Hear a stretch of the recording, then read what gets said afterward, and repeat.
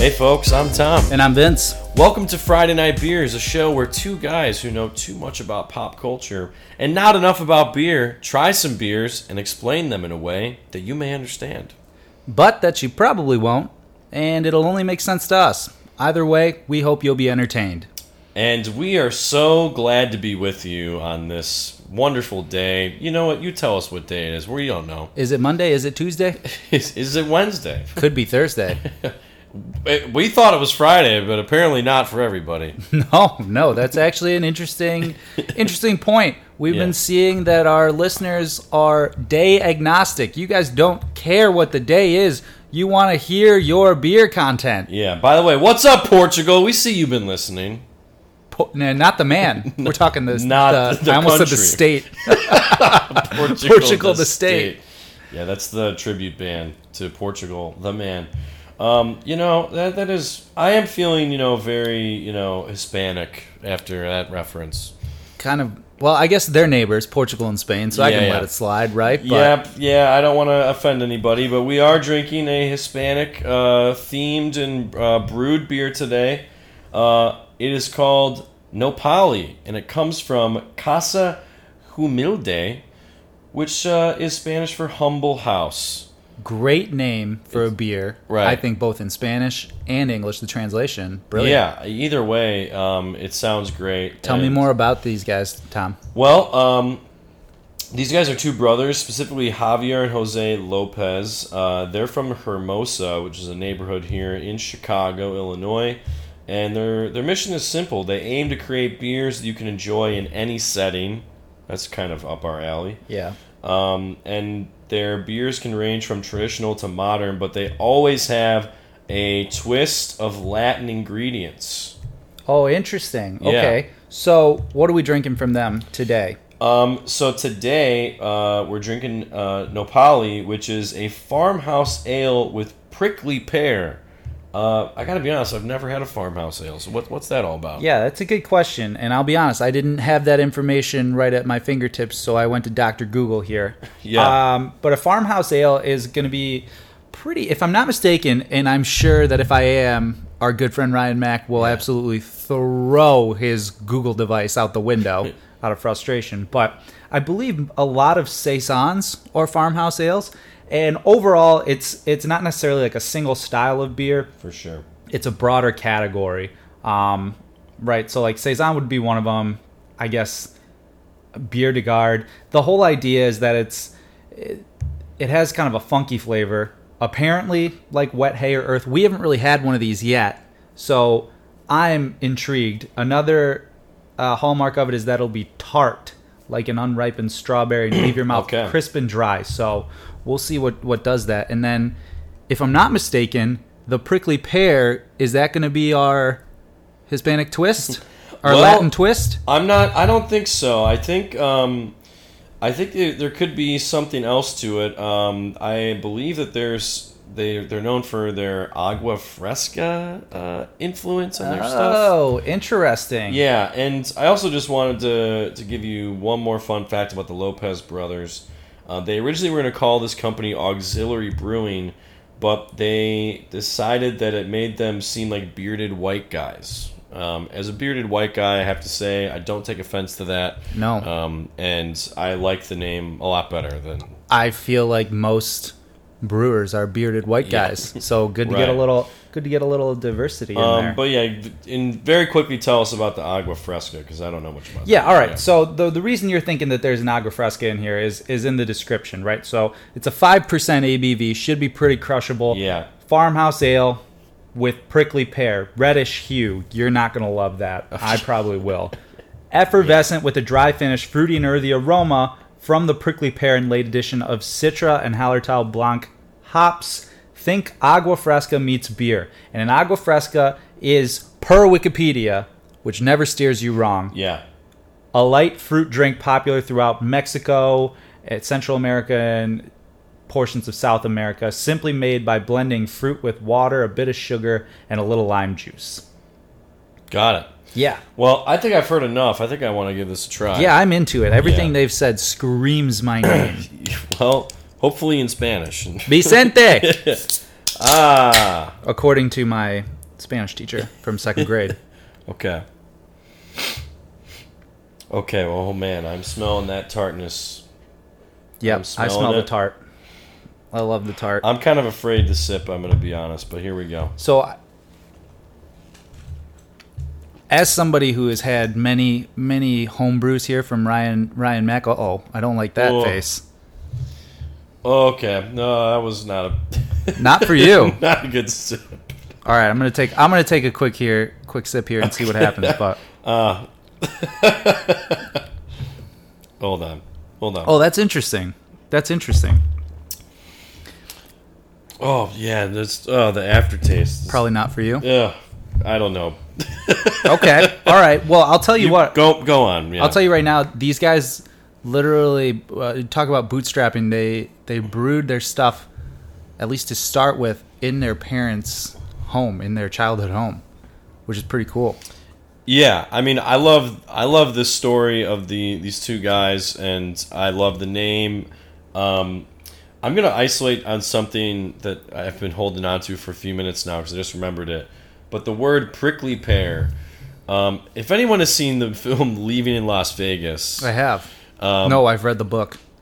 There is a notable scene where Nicolas Cage he's drunk the whole movie. But that was Fear and Loathing in Las Vegas. I'm sorry. He's the whole movie is about him trying to drink himself to death, and he's with a prostitute, and he goes, "I'm a pear, I'm a prickly pear." And it's just like him trying to be funny. And someone told me a very, very funny way to describe this movie. Basically, if you're drunk, you think that he's like the most charming guy in the world, and he's hilarious. And if you're sober, you see him for the sad shell of a human being that he actually is. All right, now, before you went to the sad shell of a human being part, I was going to say that's a pretty good analog for Nick Cage himself. The man who either whispers or yells. Right. Not the bees! No! Yeah, we're going to go steal the Declaration of Independence. Why? I don't want this to turn into 20 minutes of Nicolas Cage impressions, but it could. It very easily could. Yeah. And lest you think that Nicolas Cage is... I'm gonna steal 60 cars in 24 hours. We're gonna call it Gone in 60 Seconds. And Angela Jolie's gonna have blonde dreadlocks. Angela, he would totally say Angela. Come on, Angela. What do you think? I brought you the cars. I don't know what else you want from me. I think that this is like, it's so extreme for me, the tartness, and that's probably why I thought about Nicolas Cage. Just because everything he does does to the highest possible octane you can think of. There's a movie that he's getting rave reviews for, from what I've seen, called Pig, where apparently he loses a pig and he goes looking for it. That's the whole movie? Well, I don't know. I haven't seen it. I would like to, because this is clearly not for you, this beer. I'd like to say that I thought this was going to be a little more fruity. I'm enjoying this a lot. There is a little funk, that is true. And I do love I'm a big fruit guy all the way through. You've made that very clear, yes. I mean regular fruit too, so I've had my share of pears. I want to make it clear, I do enjoy regular fruit as well.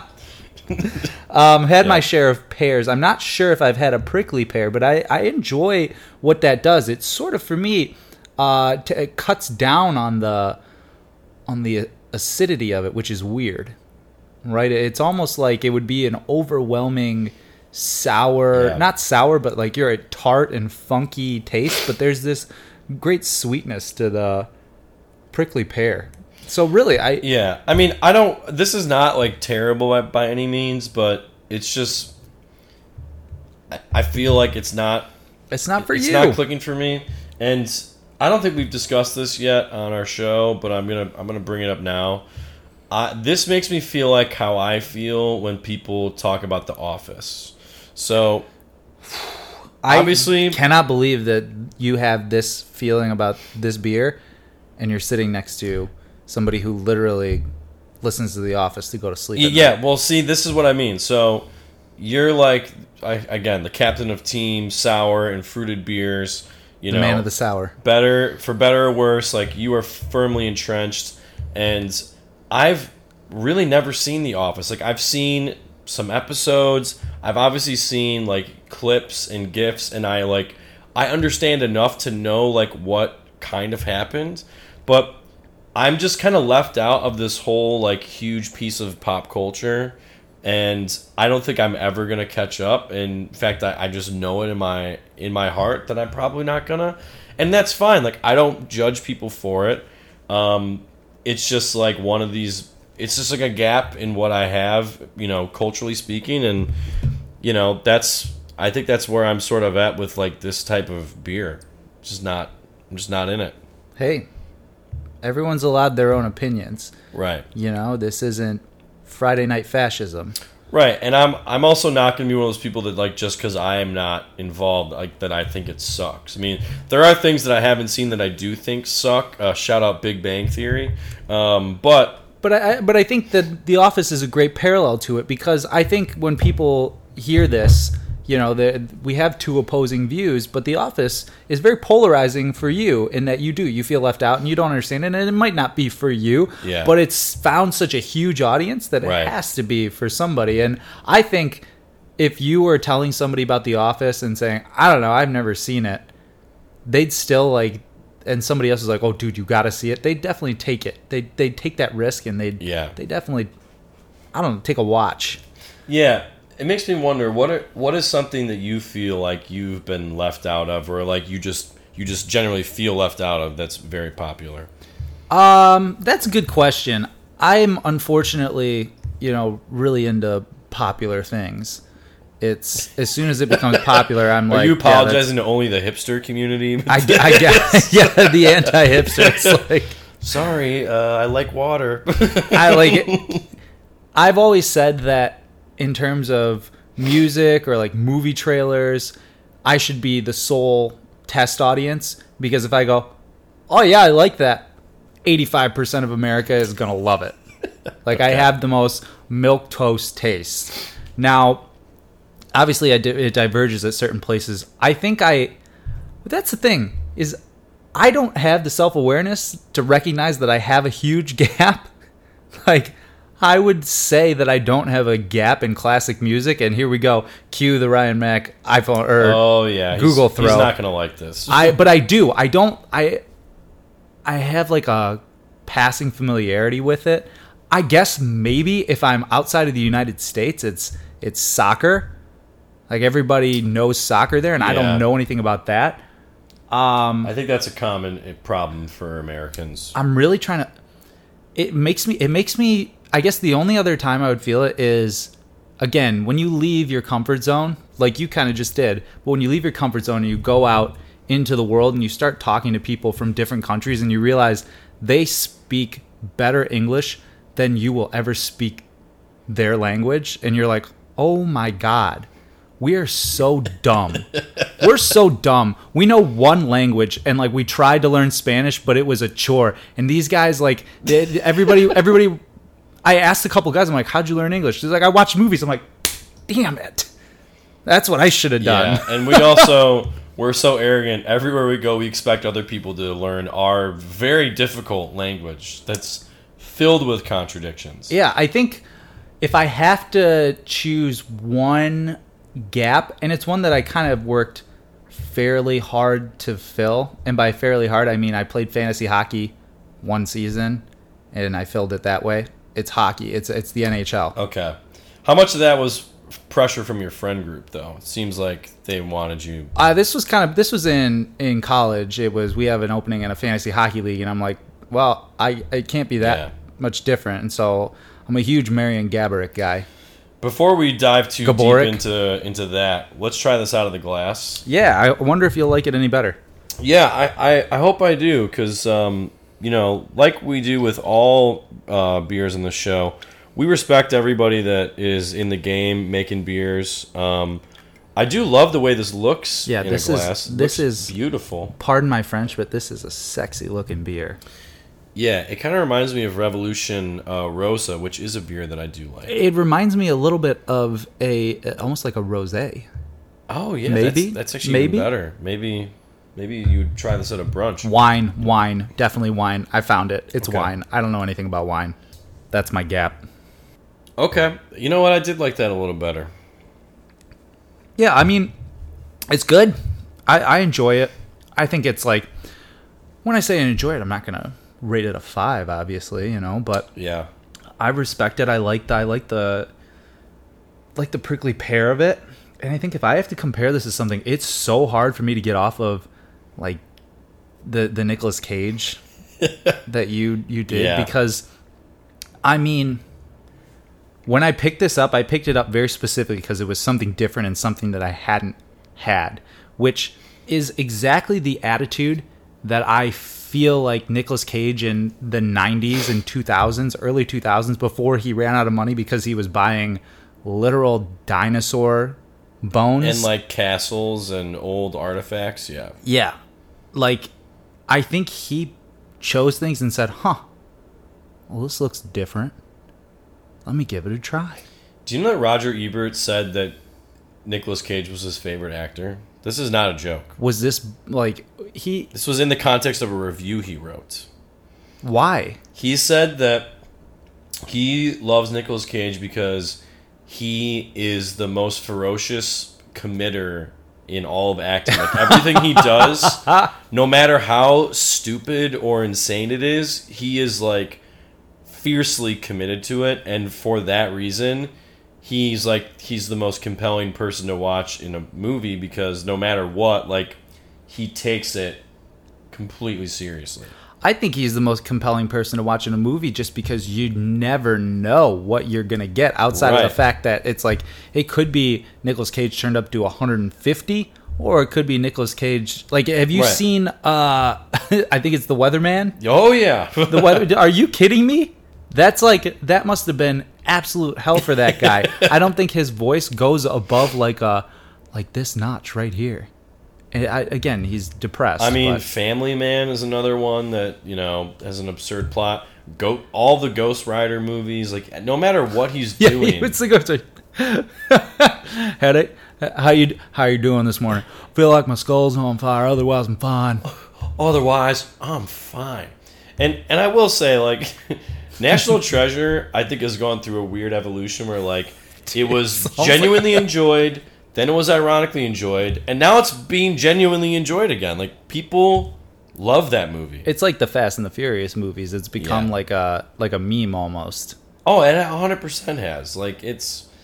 I remember, like, not that long ago, people would be like, man, I want to get Steel the Declaration drunk tonight. I'm like, who said that? No one said that. I was with a group of girls that were doing that. Are you kidding me? I swear to God, yeah.